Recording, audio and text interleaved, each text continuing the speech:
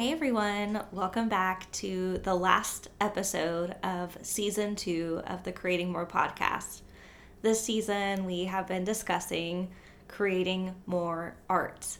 I am your host, Molly Steen, and we have our amazing co-host, Susan Steen.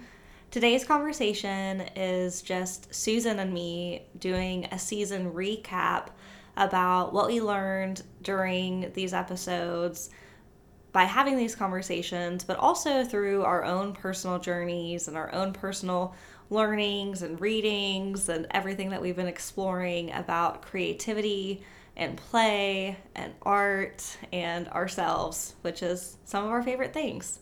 We are so grateful for all of our amazing guests that we had on each episode this season.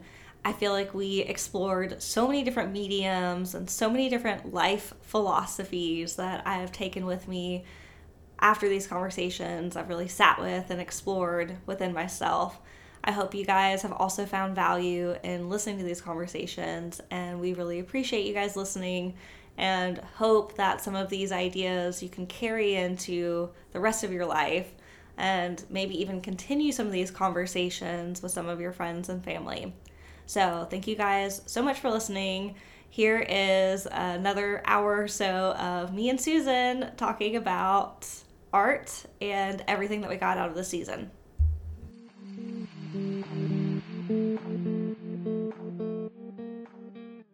Well, hey Susan. Hey Molly. Welcome to our last episode of Creating More podcast for season 2. Creating more art. Yes. I have loved this season.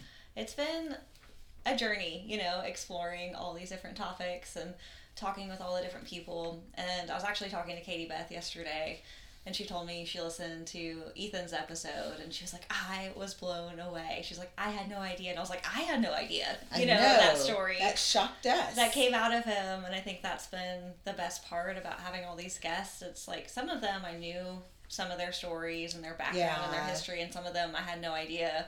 And so it was really cool to see the evolution of these conversations and everybody's art. So, and such, I think what I loved the most too, because I loved a lot of things, was the variety of art.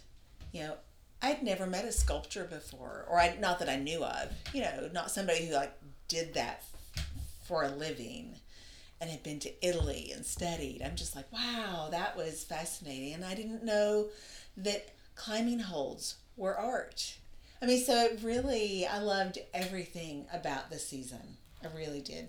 And I think that was the point of it, is that so many different things can be art. And that's what I wanted to explore this season, about that creativity that I think all of us have.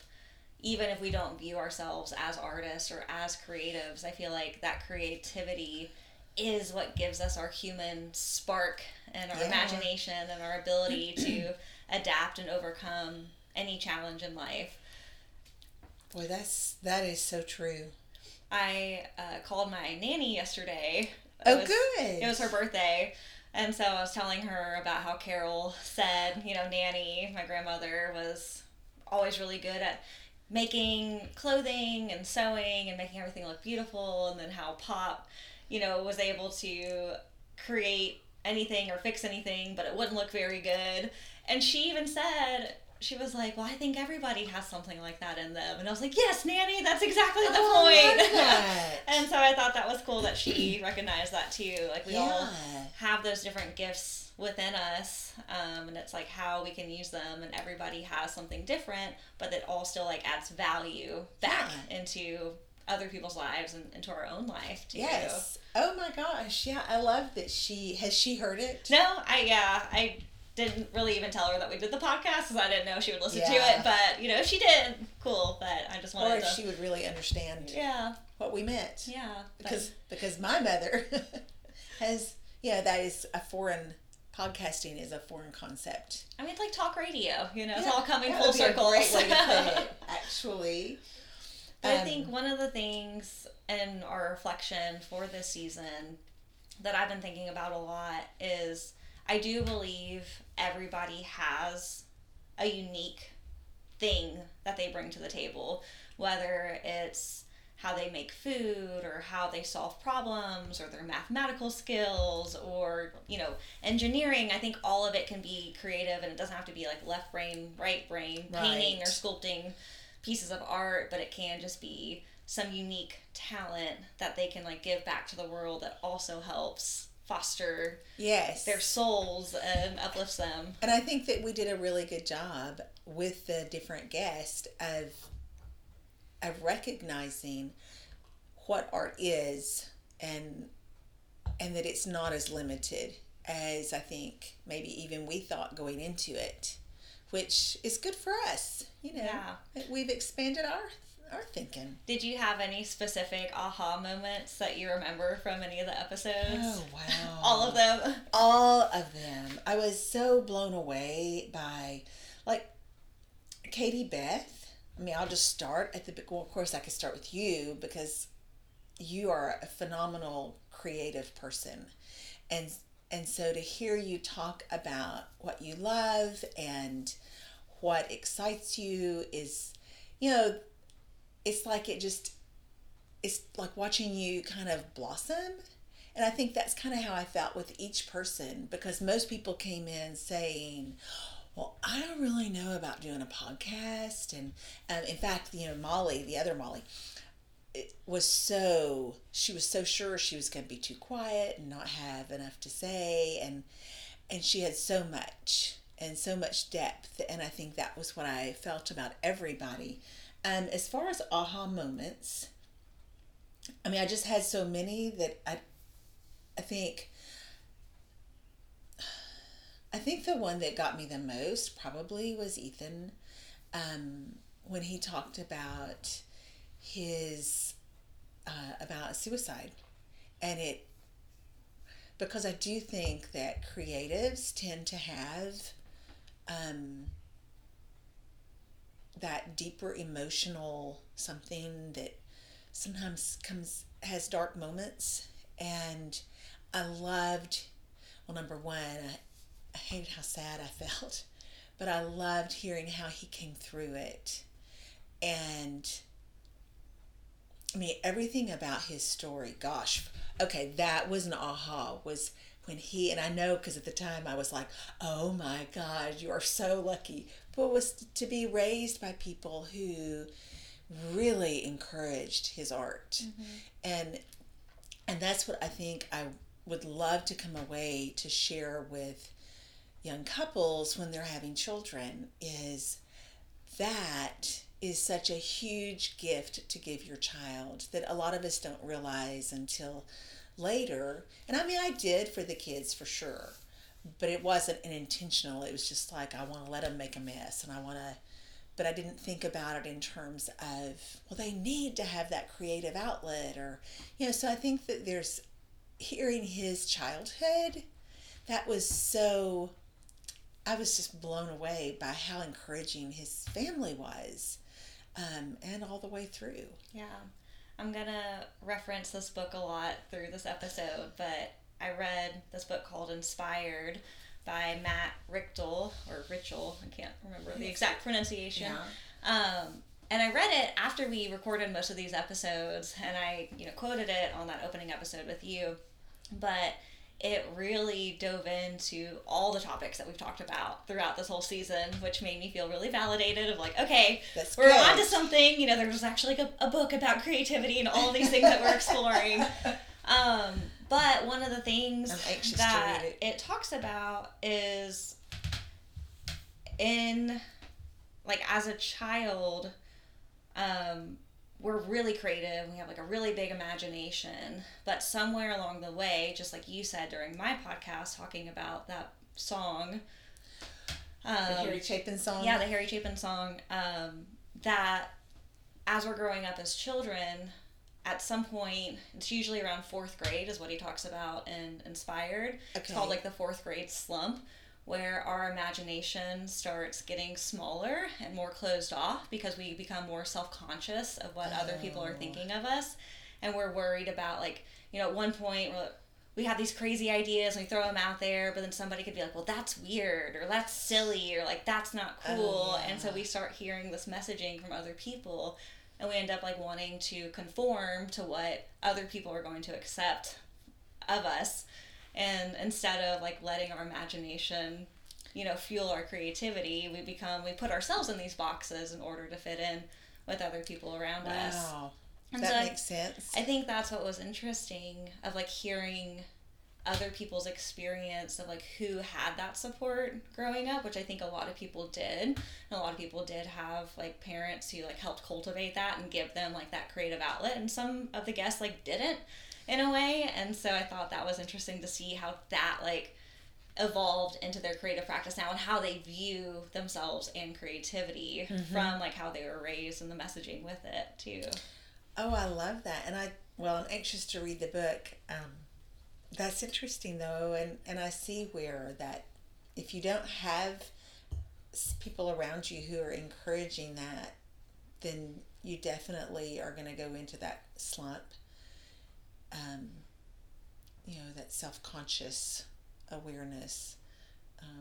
I was trying to think when you said that, like who, Katie Beth had people around her. I remember Abigail definitely, how journaling became a part of when her parents divorced. That was a good one too, wasn't it? Yes. Oh, and then Lib, making random crafts and peacock yes! Halloween costumes. Oh my yeah. gosh. So she totally did. Yeah. Was there anybody who didn't? Now that I'm looking back, Haley, her father was a farmer, so I don't know.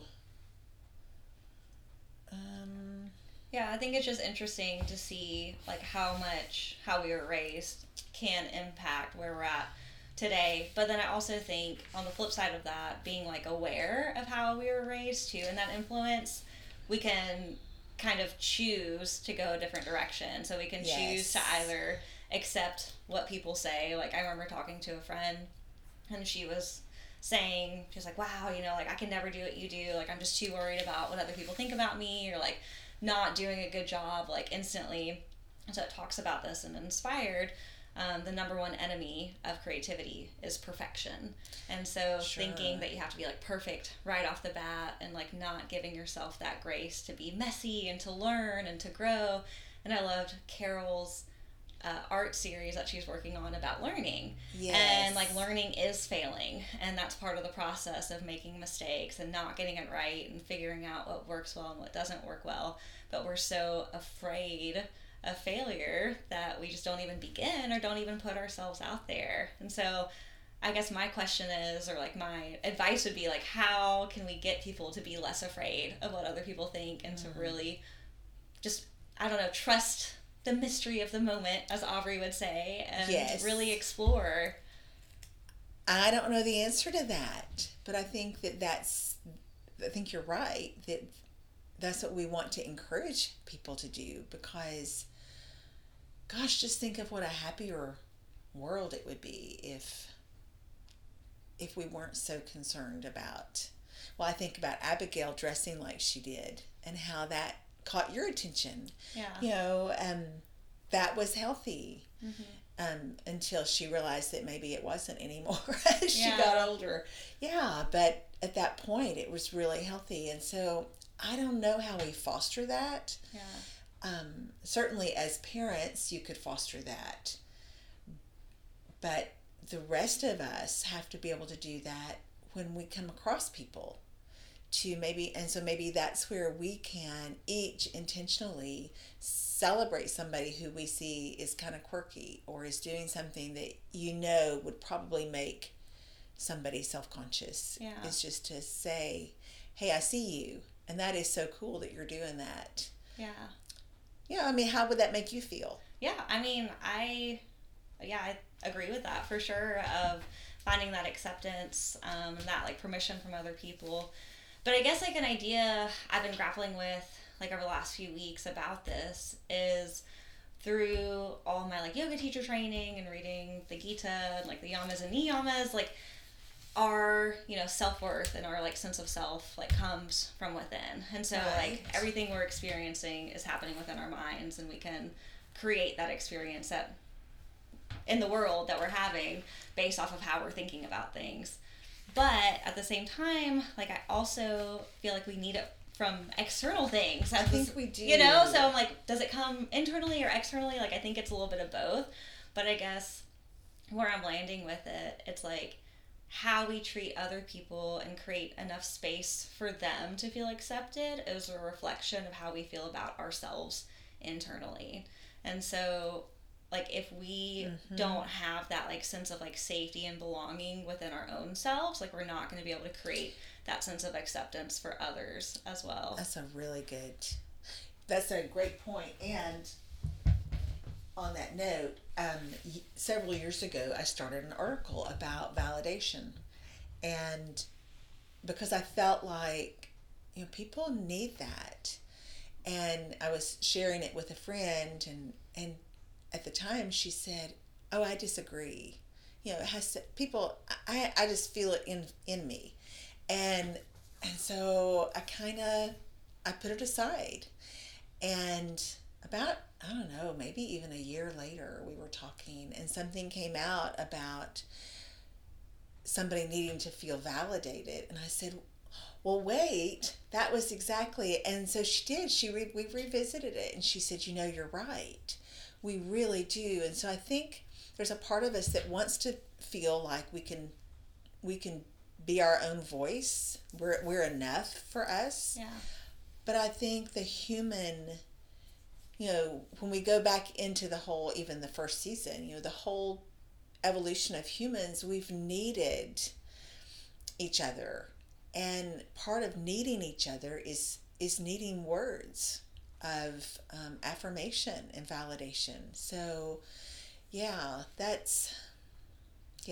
I feel like it's a chicken or the egg situation. Like, which one comes first? It's like, do you find that validation within first and, like, focus internally? Or do you receive it from external sources and then you find it within? Yeah. I don't know. So I don't really have the answer to that, but it's something I've been contemplating that's a lot. That's a really good thing for us to kind of hang with. Yeah. I think personally for me, though, like, especially through high school, I didn't want to look like everybody else because everybody else was very cookie cutter and, like, blending in. I was like, well, that seems, like, boring. Everybody just wants to be the same person, and there's no, like, uniqueness or, like, authenticity behind it. And so I don't know what it was that was triggered in my mind that was like, no, like, I'm not going to wear jeans and a t-shirt. I'm going to wear this weird stuff I found from Goodwill and just, like, express myself in different ways. But I think that's how you're wired. Yeah. And where you didn't need...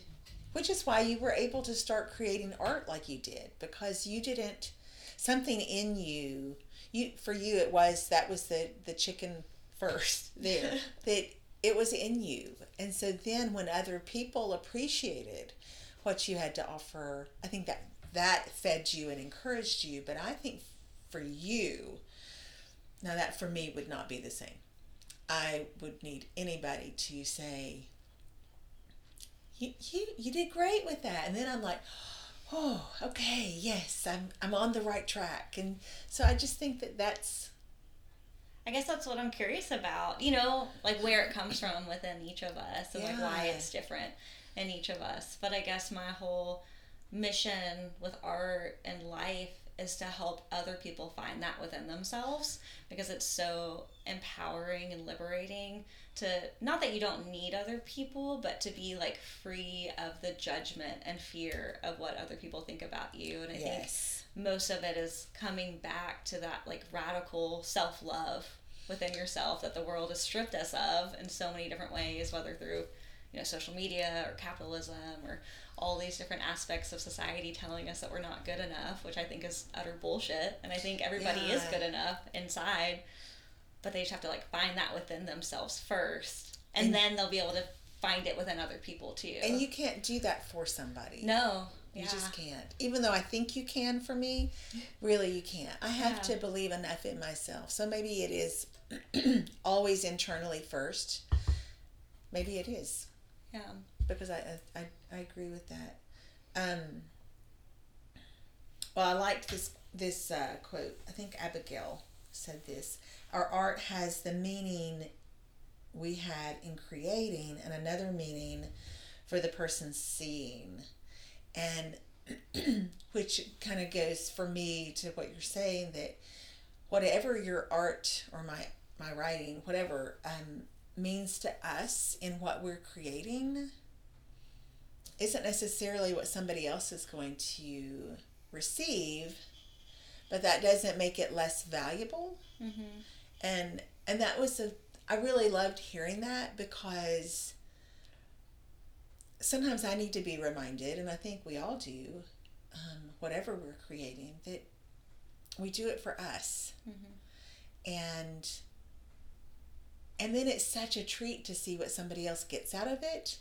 And it's just that, and you've talked about this before, that wow, that wasn't at all what I was, I love that they loved this, whatever it was. And I think Carol was a really good example of that with her art, where she had a lot of intention behind why she was creating something, but then how we were viewing it before we knew why was completely different. Yes. And I mean, it does change things of like the why behind it, but sometimes it's interesting to just leave it into the eye of the beholder to figure it out how they feel about it, which is super interesting. And that was a great interview. I know that was our most recent one, so it's the freshest. Yeah. But gosh, that was so good. Well, coming back to Abigail too, I loved her episode because I felt like she touched on a lot of things that I have already been thinking about, like mainly the operating from a place of abundance, of feeling like the universe will provide for her without having to sell out or fit in this mold or fit in these boxes. Like she can just be her most authentic self and has found her voice and has like believed in her voice.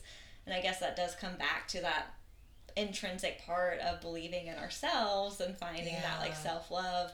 Because I think I've noticed it in a lot of people, especially when people get competitive or acting like there's not enough room for everybody at the table. Like it's from that scarcity mindset of like, oh, if I don't push them down, I'm not gonna get my needs met. Right. And I think that's just kind of how we're operating as a society in general too, with billionaires and all these people exploiting workers, and we've talked about that a lot on some other topics. But I just don't understand that mindset like at all, and that I'm trying to understand it because I'm like, why are we here, and like why do people operate from that perspective when it can be so harmful to so many people and harmful to the person operating within that mindset. Yes. Well, yeah, and I have, my brain is going a lot of directions. Sorry, I'm just throwing a lot at you. No, because there was an incident, and I don't really want to, it just that happened yesterday in a ball game, and it is all about how people operate, and in this case it was women, and those were all the things I thought, and it's like really upset me. And so I sat here this morning, I thought, I'm just going to get into my creative thing, and whatever happens to the world happens, because sometimes you just start to feel like, well, like this is just what we have, and maybe this is just where we're meant to be, and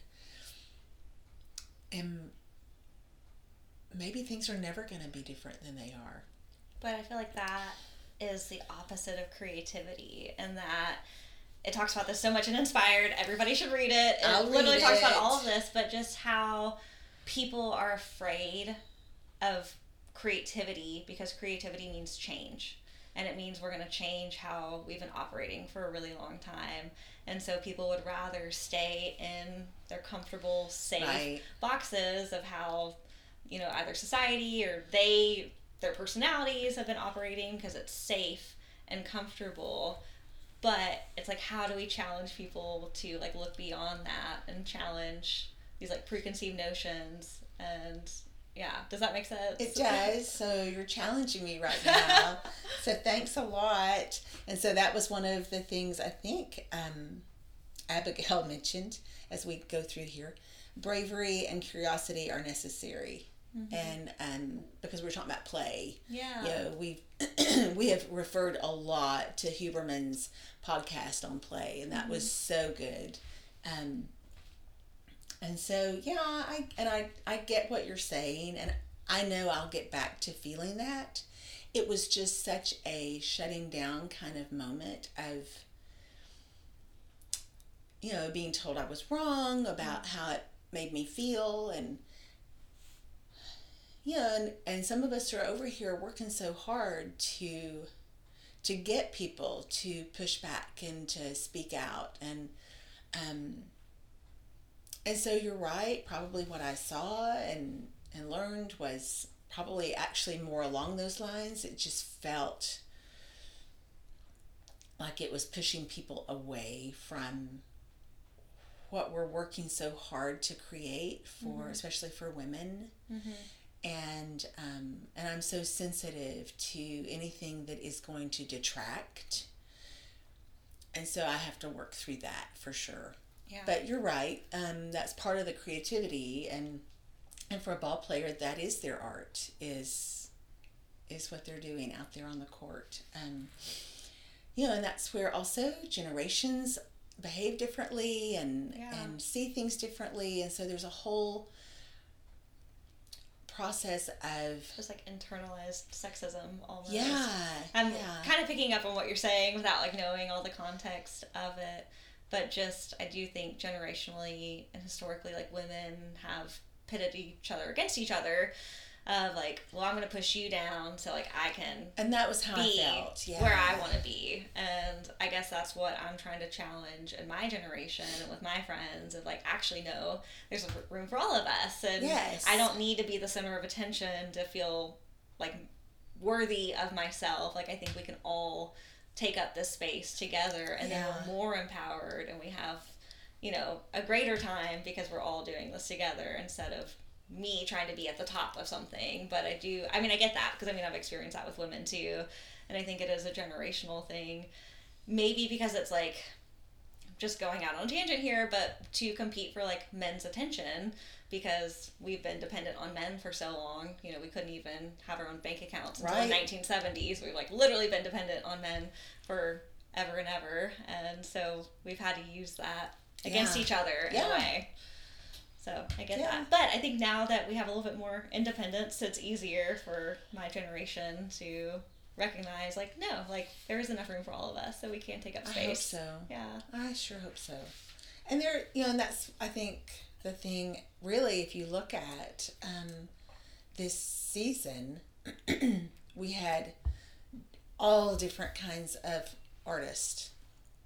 And there's room in the creative world for all of these different arts, and that was so beautiful. To whether even having Caleb and Ethan, not all women, sometimes we just get so locked into, well, it might be threatening to what I'm doing if I applaud that person. And I think what we've managed to do this season is to remind people that it's really just makes the world a better place when we welcome everybody. Yeah. So personally, I feel I feed off of other people's energy, and when they're their best selves, I feel like I can be my best self, and I feel like I'm not winning until we're all winning. Like, that's just my perspective on it. And so it's like, if we can all do the things that we love and celebrate each other, then that just like feeds my creative energy and just makes me inspired. And I feel like there's a lot of room for collaboration and growth and new ideas, and we're all thriving instead of like trying to stifle people down. Yes. I love one of the things you said, I think when we were interviewing Aubrey, was you said a lot of magic can happen when you open yourself up. Yes. And I'm going to cry for some reason. I just love that, because that's so scary. Mm-hmm. The opening up. Yes. Like, even sharing out, it's like, I'm very teary this morning, but it is scary to open yourself up. It is, because a lot of times when you do, people can or have taken advantage of it and used your vulnerabilities against you. And I think that's why we do armor up and we do close off. So I'm finishing up my yoga teacher training. We only have a couple of sessions left, and I have to write a whole hour class. And I'm so excited about it, because my theme is like heart opening. And I love so that. not even just like the physical posturing, you know, because we're always so hunched over looking at our phones and everything. So opening, you know, our chest up, opening our hearts, but it's like when we feel guarded or threatened, like the first thing we do is we close off. We like close our arms, we cross our arms, we hunch our shoulders, we kind of like close this vulnerable place like physically of our bodies. And then also like emotionally and like mentally, we're just so closed off because we have been hurt before, or you know, we have gone through things that have made us closed off. And I get that, and there's like a lot of trauma with it, and I think that's something I've been unpacking within myself. But it's like, how can we create a safer space for people to open up? Everybody. Yes. Yeah. And, that's what it talks about too, and Inspired. Of which I'm going to read. Yes. I'm just going to quote everything on this podcast and nobody really has to read it. But it says we need psychological safety to let our guard down. And especially when those ideas are deeply personal, they can expose our deepest desires, our hopes, and our fears, and they can be used against us to judge us. And so whenever we're exposing, because I feel like art is very vulnerable, and it's very like our kind of our deepest caverns of like emotions of getting it out there. And so like sharing that with the world can be absolutely terrifying. Yes. But yes. Even sharing it with one other person can be terrifying. Yeah. And that's so interesting. So I'm really excited to see what you write for your hour. But when you said that, so one of the things that, you know, I've had a lot of therapy in my life, and I do recommend it for everybody. I'm not in any with one right now, but I can remember several times I would be talking about something, and I would have my hand up on my chest, and I would get called out every time of, what are you're protecting yourself. Mm-hmm. And I was like, what? And they said, every time you do that, you're talking, but you're putting your hand up here. You are protecting your heart. Mm-hmm. Something has happened. And it was so fascinating to look at what I was discussing and how my body language shifted, even though I wasn't in a threatening situation necessarily, but just revisiting it. Yep. Totally. Like even now talking about it, it just feels much safer to put my hand up there. And so I think that's a beautiful, like can't wait to see what you write with that. And I think that's something I've been working on being more aware of, is just like my body language is representing kind of like my inner state and like my subconscious thoughts. Like our body is our subconscious. I think talking about The Body Keeps the Score book, like our body is sending us signals, like especially when we're threatened or, you know, in a state of uncertainty. Our body is telling us that. And so it talks about Inspired. Going to go back to it again. It all just feeds back into itself. But where being able to like slow down and like find that space and like stillness and mindfulness to be able to like listen to your body, you know, mostly for me through like meditation and through like my yoga practice, like the physical aspect of like being still and like listening to what's happening, like that can open up so many doors for creativity and like actually seeing what's happening within yourself and like having that time to explore. Because I noticed a lot in my posturing, like I'm a very hunched over person, like I have really horrible posture. That's something I'm working on, and I've noticed it too, just like in different environments that I go into that I feel uncomfortable in, how I'm presenting myself physically. And I mean, I know a lot of people know this, right? You know, like your body language speaks volumes, but it's something I haven't been super conscientious about until like this last year of really exploring it. Well, so that's going to lead into what I wanted to ask you is, how have you felt like your yoga teacher training and your yoga practice, how have you felt like those have affected your creative piece? I mean, I think it's just a lot of mindfulness and awareness has been the biggest part of it, which I had already been practicing and exploring for the last like few years. Yeah. But I think just the really intensity of it, and then having, you know, these teachers who are very aware of it too, and not even just like the physical posturing of yoga. I mean, I think that's had a lot of unlocking moments for me of like my physical postures, of realizing how my body is positioned and what I'm engaging and not engaging, and that more like mind-body connection. And I think the more we can be connected to our bodies, the more we're in tune with like our unconscious thoughts and feelings, because our bodies are telling us and sending us signals. We've just been really good at ignoring them for most of our life and suppressing them, and then they come out in different ways. So I think just being more in tune with myself and like recognizing thought patterns of like where my mind is headed in certain situations and trying to bring attention to it. And yeah, I think just awareness, a lot of awareness. I love that. And I still feel like I'm so doled out at the same time. Like I feel like there's still so much to work on and to explore within that. So many mysteries in the moment. So Aubrey's quote, trust in the mystery of the moment. So you have a lot of mysteries in moments to approach. Well, I'm going back to Inspired again. Okay, so it talks about this. It's page 106. I even wrote down the page number of this. Okay. But it says, to go there.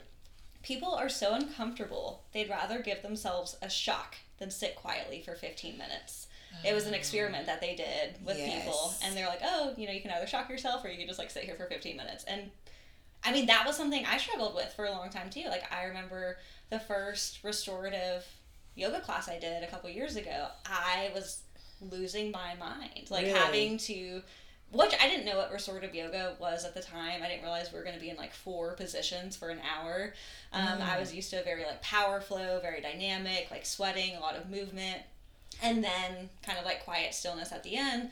But me sitting still is like probably the most important thing I've ever done in my life, and also one of the hardest things I've ever done in my life, because I have been a very active person, and I think it's because when I do slow down, a lot of shit comes up, and a lot of shit that I don't want to think about and don't want to deal with, but it's so important that I do, and like have time and space within myself to process it. And I think just as a society, we just want to be distracted and go and like not sit with ourselves and not sit with our thoughts. But I think being able to slow down and take that time helps you be quiet enough to hear your inner voice and to hear what's coming out. And then that is going to go into the art that you create and the different things that you create in your life, and will open up a lot of doors for creativity. And I love sitting. I would happily sit for 15 minutes without being shocked. I love the quiet, and Bernie is a television person, and he'll say, well, it's just for background noise. Well, I just don't want noise. So I love just to go sit in the backyard and look out at the woods and just sit. So, and maybe that's just come with age, that I have worked through so much, and I really value the time to be able to sit and think. And maybe when I was younger, I wouldn't have. Number one, I had so much going on, and I was way over involved in, and maybe there's the lesson, was I was so involved in community activities and felt like I had to be, that one day I just said, I really want to sit. And so there's a lot of value in that. So I'm excited that you're not shocking yourself now, and you're I love that. Yeah, I think that was just a really big like unlock for me, especially taking my coffee break, of like having that time to sit and think and process has been huge. And I guess that would be, I'm sure maybe a lot of people do enjoy sitting in silence, but I think it is a struggle for most, just societally, like culturally. It's not something that we really prioritize. I was going to say, I don't think that people enjoy it so much until something happens that, because we feel like we have to be busy. I mean, majority of us. Like our value is attributed to how busy we are and how much we're, like our productivity is our self-worth, which is capitalism, which is bullshit. It is bullshit. I'm just going to say bullshit. Really, okay, well, good. This is our cussing podcast, so here we go. I like that. Okay, so I'm going to flip right through. So go ahead. So tell me, so who was your aha moment? Did you have an aha moment? I mean, literally every episode I had an aha moment. I don't know. They were all so different with where they went in the conversations. But I felt like I sat with each of them. I listened to each of the episodes multiple times personally, because I loved having these conversations. I loved hearing what people said. I mean, Haley's was really good with, her barriers to entry, of how she shows up in these spaces and how she kind of has to be on point and a little like on guard too, but also how she lets her guard down to bring people in and like celebrate people, and has helped co-create, Siege to the Southeast, which is like an all-women setting and bouldering competition. So I loved that. I did too. I don't know, all of them. Really. Yeah, Molly talked about validation. Yeah. The other Molly. And by the way, I bought some of her pants that she made for me in white because that's what I wear. And I wore them the other day, and they're so comfortable. I was so glad spring is finally getting here and I could wear them. They are super comfortable. And so that was kind of a treat to. And then, for Christmas, I actually got, as a gift, I received Abigail one of her journals. Thank you very much, Molly and Chip. And so it's been fun to kind of be able to, when we talked about community, it wasn't so much that we were trying to support people's communities, but this was different. And so it was neat to, actually, I'm going to be getting a small piece from Aubrey. Aww. And and I'm very excited because those are meaningful. So it's like having your artwork or my mother's artwork, having people's art in whatever shape that is around us feels warm and feels like a blanket just covering, like, oh, this is all the love. And so I loved that. But came across Molly and being able to support these artists. Yes. Well, I guess now that I'm thinking about it, to sum up, I guess all the episodes, my aha moment is that I would say all of the people that we had on, art isn't just something that they do, it's something that they have to do. Yes. And it's like such an intrinsic part of them that it like helps with their mental health, with their physical health, their emotional health, of it's something within them that needs to get out into the world. Yes. And it's this coping mechanism of processing the world in like a healthy way, of like using art to express these really complex emotions and experiences that they're having into a form that they can push through themselves out into the world. And so I thought that was really interesting, that everybody kind of uses that creative process in the same way. For sure.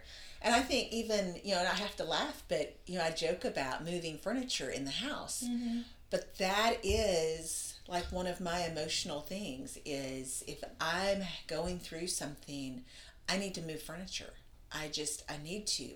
And I don't know if it's the creating the space but it's just another way of creating. Yeah, it's like the art of feng shui. It's like the energy within the house. Like it does make a difference. But I've loved so many of our people, like art is their living.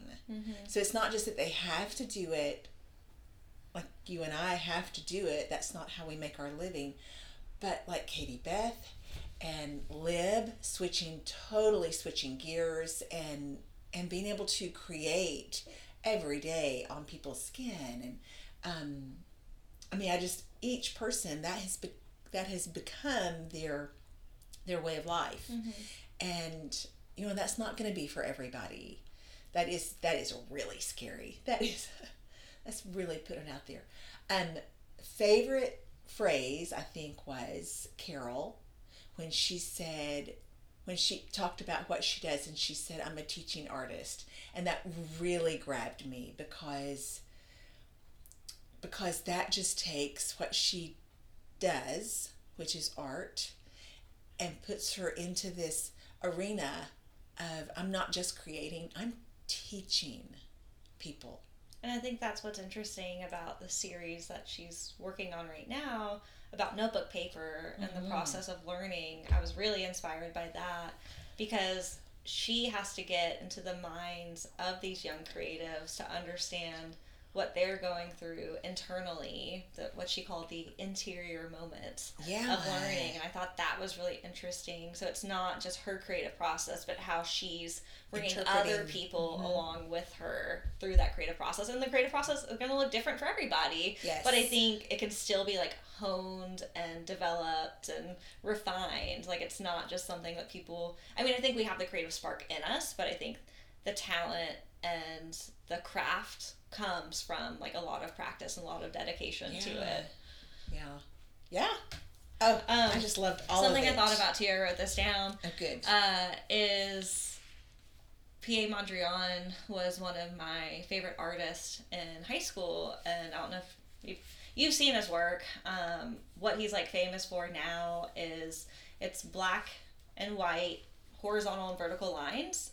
Okay. And with like blocks, and it's only primary colors like in the blocks. Oh wow. So it's very like stripped down, just very abstract. And I remember seeing his art and originally in high school and being like, wow, this is kind of dumb. It's like really like easy, like anybody could paint that. Like what even is this? You know, what you think about that a lot with art. But then as I started exploring more about him as an artist, I discovered when he originally started his art, he was like an impressionistic painter. And so he did like impressionist paintings of like nature.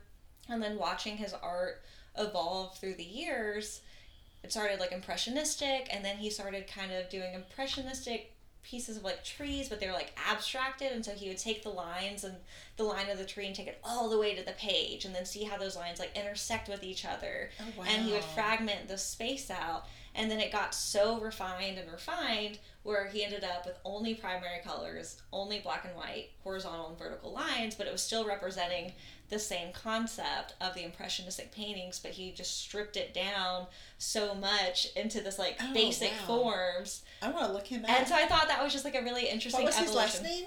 Mondrian. Okay. P.A. Mondrian. And I just loved that evolution of his work and thinking about the evolution of like our work, just all of our work, like as artists too, and like where we're at in life, like in time, and like what we're going through and how we're interpreting the world and how it can evolve. So I thought that was really cool. And it will evolve, yeah. Oh, I love that. Well, of course, when you started talking about his blocks, and of course I thought about that other guy that I know you like so much. Mm-hmm. We won't.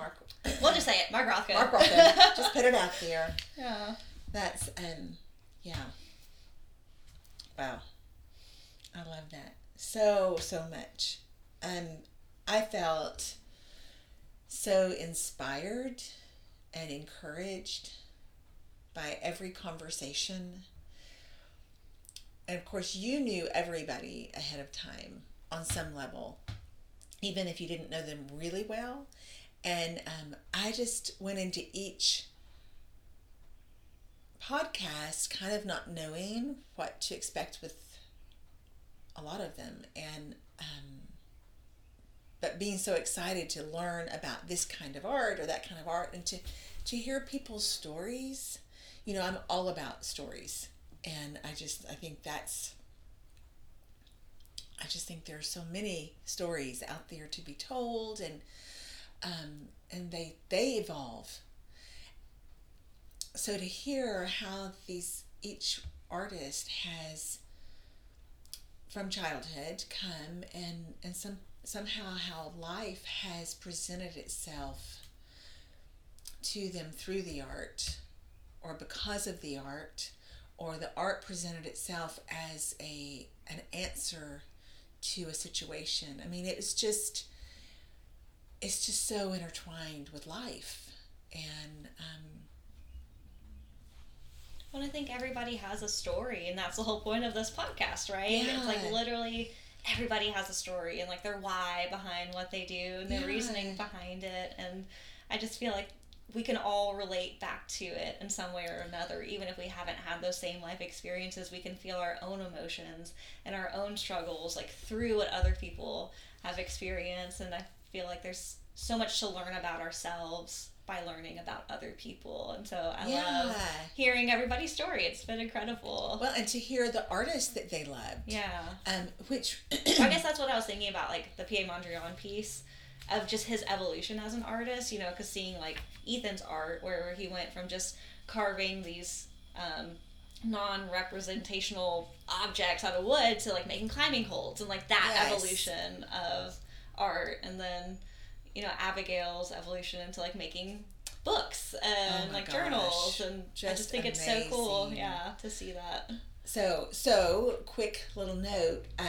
Carol had talked about, and I don't know how we are on time. Carol had talked about Edward Hopper, and I really had not heard of Edward Hopper before. And this week on 52 Frames, we have a Meet the Framer every few weeks, and Carol Chaffetz was the framer this week, and she was talking about her favorite artist is Edward Hopper, and her favorite photo that she has submitted to the community was this one out on a pier, and she said because somebody that she respected commented on it and said, wow, that is like an Edward Hopper. And I thought, just in that moment this morning reading it, I was like, I know who that is now because Carol introduced me to him. Yes. You know,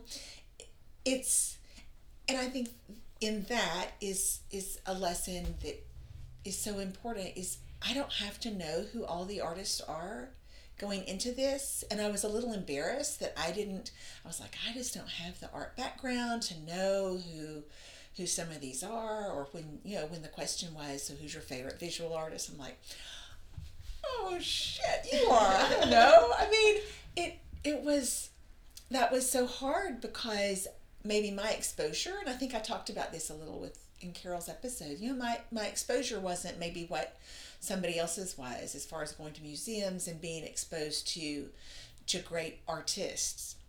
I saw a lot of art, but I didn't really necessarily know who did it or what their style was. And so that was a really beautiful discovery, was that it was okay to not know all these names. Yeah. And but by golly, when that one popped up this morning, I was like, and I know who Edward Hopper is now. Well, and I think that is one of the stigmas when you think about art. Like, you think about, you know, snooty, really rich collectors and really rich artists. And in my mind, art is for everybody. And I think anybody can create art and anybody can appreciate art. And you don't have to have a really intense educational background in art history or all of those different technical terms of art. Like, I think anybody can appreciate it, and I don't think we need to put it on this pedestal of almost like gatekeeping the art. Because I hope we've done that this it's series. Just like making it more accessible to everybody, which is why, you know, I've done like the art yard sale where I was like, here, just have this art, or like, here, it's like at a discounted price. Like, everybody deserves to have art, and it doesn't have to be this like outrageous price tag or, you know, this, I don't know, uppity kind of vibe to it. I think we can make it more accessible and more welcoming for more people. It's kind of like wine. Yeah. You know, good wine can come at a lot of different prices. It doesn't have to be $1,000 bottle of wine. Yeah. Or $100 bottle of wine. Yeah. But then I think, you know, just like with everything, people place those values on things to gatekeep other people out of it. But yeah, I love that as far as like your discovery of like learning about new art. So exciting. That's very exciting. So something that it talked about in Inspired, and then it also... Oh, is that a book you've read recently? It is a book I read about art. I've only talked about it 100 times so far. But it reminded me, so I just also finished Bittersweet by Susan Cain. I love that. I did the audiobook to get through it, and it was really good. But there were a couple points, and it also brought me back to Lighter by Young Pueblo, which I also just finished. So 3 kind of points in all of these books. Okay. So in Inspired, it talks about how creativity is biological. So even just from like our cells and the mutations that happen in our cells, we adapt to new environments like in a creative manner.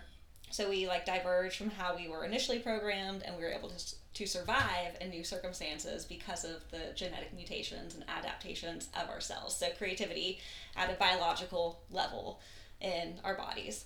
Then also in Bittersweet, it talks about how trauma can change our genetic makeup and DNA, and it can also be passed down through generations. Yes. But on the flip side of that, healing from our trauma can also be passed down to future generations.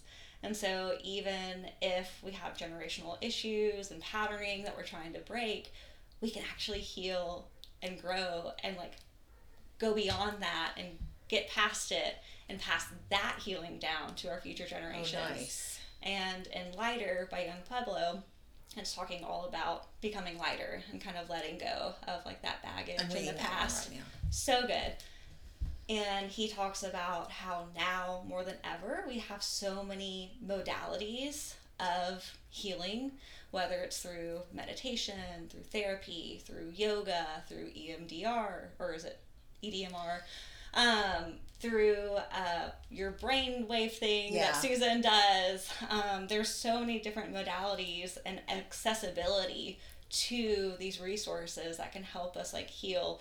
And I think art for me has been very therapeutic and very healing of being able to express myself. And so I think those are like my 3 really big takeaways just of what I've been exploring within myself and then through the season of creating more art. And so I just love that. Those are so good. I'm really anxious to read Inspired. But I'm going to say what's so funny is as you just said all that, the article that I turned in that will be in the paper tomorrow talks about trauma and healing and resilience. And of course it was really all written because of, we had a school shooting in Nashville, and then we had 2 different helicopter crashes, and just talking about, so maybe that's even where people could use art to, and of course, art therapy is a huge piece of the art world and of healing. Mm-hmm. So I love that. I love that those. I'm going to write down all of those. Yeah, those are so good. It all kind of came full circle like a couple weeks ago as I like finished these books and was reflecting on the podcast. I was like, it all makes sense. Like, this is where we're headed. And like, we have the power to not only like change for ourselves, but to also change for future generations. And I think, especially right now, personally, I have felt very hopeless and like adrift with the state of the world and the state of the United States and the direction that we're headed, and especially with the endless news cycle and social media. There's a lot of information that we're getting that can just feel very heavy, and a lot of like emotional compassion fatigue of just it's just this or that. So. There were multiple protests in Nashville last week, and one of them got canceled, and I'm like, we're literally just protesting everything at this point because there's so much wrong of the state of the world. But for some reason, these ideas of we have the power to change, and it starts within ourselves, and we can pass it on to future generations, like gave me a lot of like hope. I love that. And that gives me hope. Yeah. Because I was not feeling a lot this morning. Yeah. So yeah. I have loved doing the podcast so much. I've loved that it's been okay for us to cry, and that our guests have wept, and what a beautiful part of being creative that is.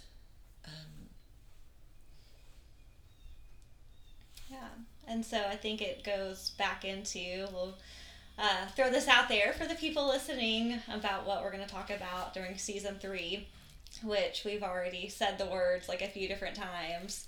But we decided for our next season, which will happen next year, we'll take a few months off. Take a little break. But season 3 will be about creating more space. Yes. I'm really excited about that. Yeah. And I've been reading some things that I feel like I can bring to the table when we get there. I know. I feel like there's so much to explore with that topic. And I think we've already explored a lot of it too. And that's what's so cool about some of these topics. It's like community and creativity and art and space. Yes, they're all interconnected. And I feel like all the guests that we've had could talk about all of these things. And I'm so excited to like continue these conversations and create more space to have these conversations. Yes, and I think everybody needs it. And maybe even in that year ahead, we're really going to need that space. Mm-hmm. Everybody is going to need it. And so I think it'll be really timely. God, I've just loved it though. I'm just sitting here trying to think, what did I love the most about this season?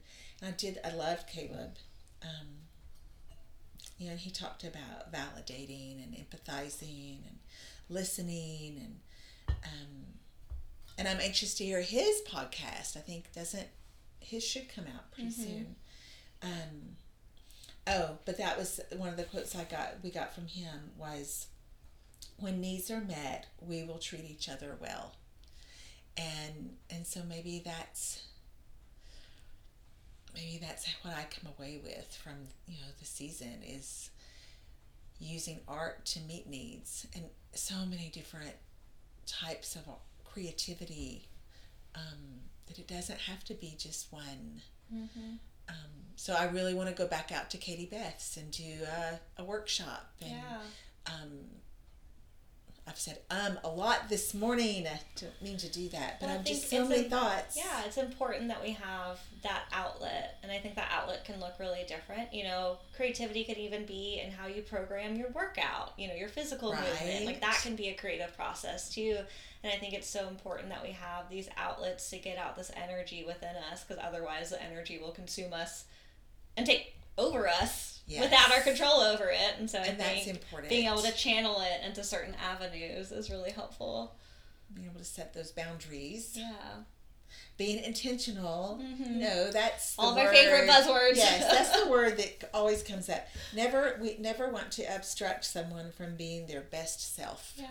That was a good one. Yeah. I think my favorite part too about all these conversations is so many of the guests, we kept coming back to some of the same ideas for every episode without the guests having heard other episodes. Yes, so I thought that nobody heard anybody else's. Really interesting. That was, that's just part of the whole creative process. I know I'm just hurrying to look. The impermanence in my route other setting. Favorite word. Yes. That really struck me, the impermanence, and how. Like, even with the things in my house, in the last few years, I've noticed that especially if we've gone and stayed somewhere, that I came back feeling like, gosh, we just have too much stuff. If I've stayed somewhere that was very minimal, and it just reminded me that I really wanted to take pictures of my things and then not have so many things, because it can break. Things break. And then they're gone, and you're not going to be able to take any of that stuff with you when you die. Nothing. So the word impermanence, I'm really glad you brought that up. It's something I have really been diving into through, the yoga teacher training and all these books I've been reading. And so I'm trying to write like a meditation about it right now, and especially about the seasons changing and just like the impermanence of life. Yeah. And so how, I've talked about this in my art too, about all the seasons of life and what we need in different seasons, but that nothing does ever stay the same. And I think accepting that even you and your identity is always going to be shifting depending on where you're at in like that time and place. And getting rid of those attachments that we have to our identity, to our possessions, to our titles, to the roles that we have in life, to the material world, can bring so much like inner peace and contentment within ourselves, because it's like our attachments create that suffering of like, if I don't have this thing, or if I'm not at this place, if I don't weigh this certain amount, if I don't make this money or drive this car, then I'm not worthy enough. And realizing that all of those things will come and go within life, and nothing is guaranteed. Even the people in your life aren't guaranteed. So it's like, how do you find that contentment within yourself to know that things are always going to be changing and nothing's ever, and like to let go of that control, and realizing you don't have any control over it, but you do have control over your emotions and your reactions and how you're experiencing the world within yourself. And so, and if you're allowing yourself to experience the world, or if you're so caught up in the rest. Yeah. Oh, I love that. Yeah, because I think that's what I've noticed with, like, somewhat within myself, but like a lot of like within other people, of just trying to control so much of every aspect, mainly like a lot of like physical aspects of life. and just how much like suffering that brings, because like you can't control any of it. Right. And I think what I'm working through is like, how do I let those pieces go within myself? And so then you can appreciate things a lot more, and you're not like as afraid that you're going to lose things, because you realize like things are going to come and go, and there's going to be seasons where the flowers are blooming, and there's going to be seasons of like death and decay, and like that's just kind of a part of life. And I know I'm going to bring you the book by Alan Watts, but I think that is a lot of like what it talks about too, of just being grounded within yourself through the different seasons, because they're going to happen no matter what. And the more you like have a tighter grasp and try to hold on, like the more it's going to hurt when it's gone. Absolutely. I'm trying to find a quote really fast. Yes. that I took a picture of the other day, because it was about this, and it really has made me think. And I'm saying all these words, but I mean, this is literally just what I'm working through personally. Like, I don't have any of this like mastered or dialed in. It's just things I'm thinking about. Okay, this was John O'Donohue. Okay. One of the lovely things about being a human is that we are called in each moment to bring ourselves to birth. Part of the difficulty of our times is that we have reduced the magnificent adventure of being a human being to endless wearisome projects of self-improvement and self-analysis according to the flattest and most boring maps that could be made. And I've like sat with this so much. And so what the impermanence is like, are we going to miss out on these beautiful moments because we're so caught up in trying to hang on to everything that is totally out of our control, whether it is something that's going to break, or whether it is not eating exactly the right thing, or not having exactly the right build of muscles, or the right house, or the right paint color, or are we going to be so caught up in those things we can't control really, that are impermanent, that we're going to miss out on this beautiful journey of being with the people we love, of just experiencing life. And that made me think about the art, that we're going to miss out on the beauty of art because we're so busy sometimes how to create it the right way. Or what other people are going to think about it. Yeah.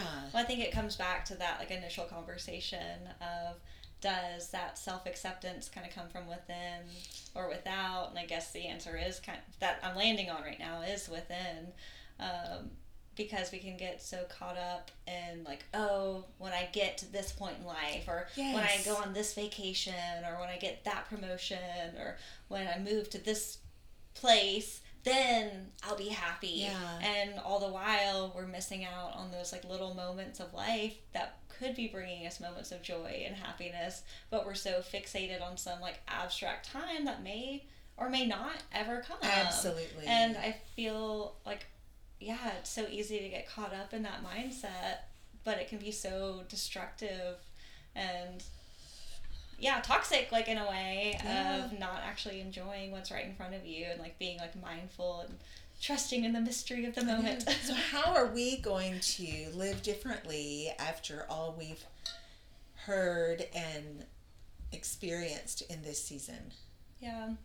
Well, personally, I think I've been working through just being more like accepting of what the day is and like where it's at. And even if it's like a rainy day, which I do like rainy days. It talks about that in Bittersweet too, kind of like that melancholy feeling. And like Bittersweet really resounded with me because I love really sad songs. I think they're so beautiful. I do too. And so she talks about the psychology of that. But I think just finding beauty and just, I don't know, like I feel like there are all these little magic moments. Okay, a couple things that just happened recently that I'm going to talk about. I went to Aldi the other day because I was trying to get some snacks for the baby shower we had. And I was like, I need to run back in and get a quarter because I need a quarter for the cart. Got my bags. I gotta, Aldi's like you gotta plan for Aldi. Yes. And so I was gonna run back in and grab a quarter, and I looked down and there's a quarter like under my carport, just like waiting there. And I was like, wow. Oh my gosh. I was like, how magical! Like it was just appeared. And then just yesterday, I was looking for the shawl in my closet, and I was like, man, I could have sworn I hung it up right here. I don't know where it went. Let me go look in this other part of the house. and I hit this hanger on my way out of the closet, and it fell to the ground. And so I went back down to pick up the hanger, and as I picked up the hanger, my shawl was on the ground, and it was like this weird moment Oh, of wow. like if I hadn't, because at first I was like, oh, I knocked out this hanger, man, I got to pick it up. But then I picked up the hanger, and I saw my shawl on the ground, which I wouldn't have seen otherwise. Oh, I love and that. it was just like these weird little Serendipitous, moments. yeah. And I think the more like present and in tune that we can be in those moments, the more we see like the magic like happening around us. I love that. But whenever we're so fixated on this abstract place, it's easy to miss these like beautiful little moments that we wouldn't see. And I mean, I don't have it perfected by any means. I mean, I find myself daydreaming and wondering and thinking about the past and present and future and all of those things, but I think there can be a lot of intentionality and like mindfulness of focusing on those things. Absolutely. Oh, I love that. Aren't those the best? I love it. So you got all your snacks at Aldi? Mm-hmm. I got a lot of them, yeah. That's good. Yeah. That's good. I like Aldi. Yeah. I have loved this. Yeah. I'm looking forward to, Parker is coming home. And again, kind of what you just said, I don't want to get so caught up in what I think is going to happen or should happen or might happen to miss out on the moments of having my entire family right here. Mm-hmm. Like for the first time in 9 years, I'll have my whole family within walking distance pretty much, because I can walk to your house. It's a longer walk, yeah, but it's possible. I can do it. And I really want these next months to be a time that I don't miss those moments. Yeah. And just completely be open to whatever they are and whatever that means. I don't know what that's going to look like, but even with my writing, I've tried so hard to let go of a schedule on it. I know when my deadline is, and so if I don't have something turned in by Wednesday night, then I'm a little stressed on Thursdays. But even that, I've tried to let go and allow life to happen and not be so rigid. And so maybe that's my lesson that I've come away with, is letting go of some of the rigidity and the expectations and catching the creativity that's out there waiting. Yeah. And still writing down if I have a thought, because those thoughts will just leave me and go to somebody else. Somebody else will find them. Yes. Well, I think on that note, I think that's what I've been trying to rephrase in my mind, especially through moments of discomfort and really challenging experiences. So, right now we're going through reactivity issues with a dog that we adopted. And that's been really challenging, of like walking him and, fearing for like what could happen if we run into another dog and how like those interactions look. And I've had to really reframe my mindset specifically with that recently, but with a lot of other things of like, what am I learning right now? Like, what is this like lesson that this is like teaching me in this moment that I'm going to be able to use in the future as well? And so like, instead of viewing things of like, man, why is this happening to me? This is so horrible. Like, I hate going through this. It's like, what am I learning right now? Like, what is like the universe in a way teaching me that's going to help me grow and like challenge me in a way that's going to benefit me in the future? And so I think rephrasing my mindset that way has helped me work through the discomfort. I mean, it's still uncomfortable and it's still really challenging, and I mean, I've cried a lot like over it, but knowing that like it is a process and like it's not always going to be like you're at this finished state, and like understanding how to get comfortable in that discomfort.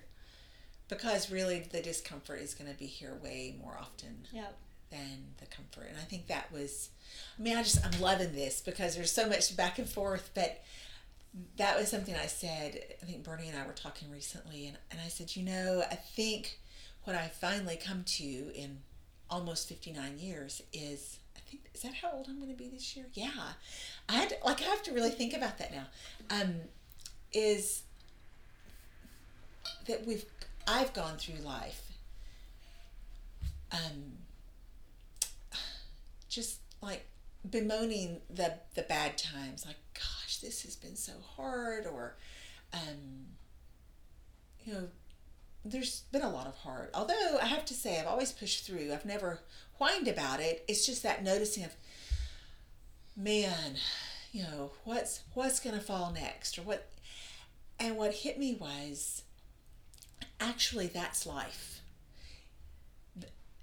The times when things are smooth isn't really the time to go, well, I wonder what's going to happen next. It's the time to go, wow, this is a really pleasant moment. I want to enjoy this. But I don't dread the other moments, because really life is those moments. And I don't know at what point I really learned that, but I look back at, you know, I had like many years that every year there was just some really hard something, either with my kids or my health or something, and that really is the normal. And so if we can, again, go to reframing our mindset to stop expecting everything to always be easy, but to embrace the lessons that are coming along the way, because it's just a part of our journey. And then it's not so disappointing. When things are hard, you don't have that heaviness. It's just like, well, it's a season. Yes. It's just a season, and that season will pass, and it doesn't always last forever. And it's hard, because when you're in the thick of it, it feels like it's going to last forever. Yes. But like understanding that our emotions, I mean, really what we're feeling inside of our bodies are just, you know, chemical reactions in our brain. Yes. And those reactions are going to change, like, over time, depending on like what we eat and how much we sleep and if we get sunlight, and like, you know, we're so, like, we are biological creatures, and like it's very fleeting, and it doesn't stay that way forever. Even our emotions are impermanent, and Yes. just the impermanence of all of it. And I think just getting more comfortable, for me personally, being able to sit with those uncomfortable feelings, because I feel like I've been very guilty of that, like, toxic positivity of like, everything's all good, just like keep going, you know. And I don't want the whole reframing your mindset to view things as a lesson to be like toxically positive, but it's just something that I've been working through of how do I sit with those negative emotions. And I don't even think I should describe them as negative. They're just emotions. Yes. It's just the spectrum of emotions, and being able to create space to have those emotions. Yes. And to feel them instead of suppressing them, which is kind of what I've been taught to do and what I did for a really long time. Yes. And now I'm like unpacking it. I'm like, okay, like, they're not as scary as I thought that they were going to be. And just like Abigail said in her episode, she's like, to get past those emotions, like, it's not a cave, it's a tunnel.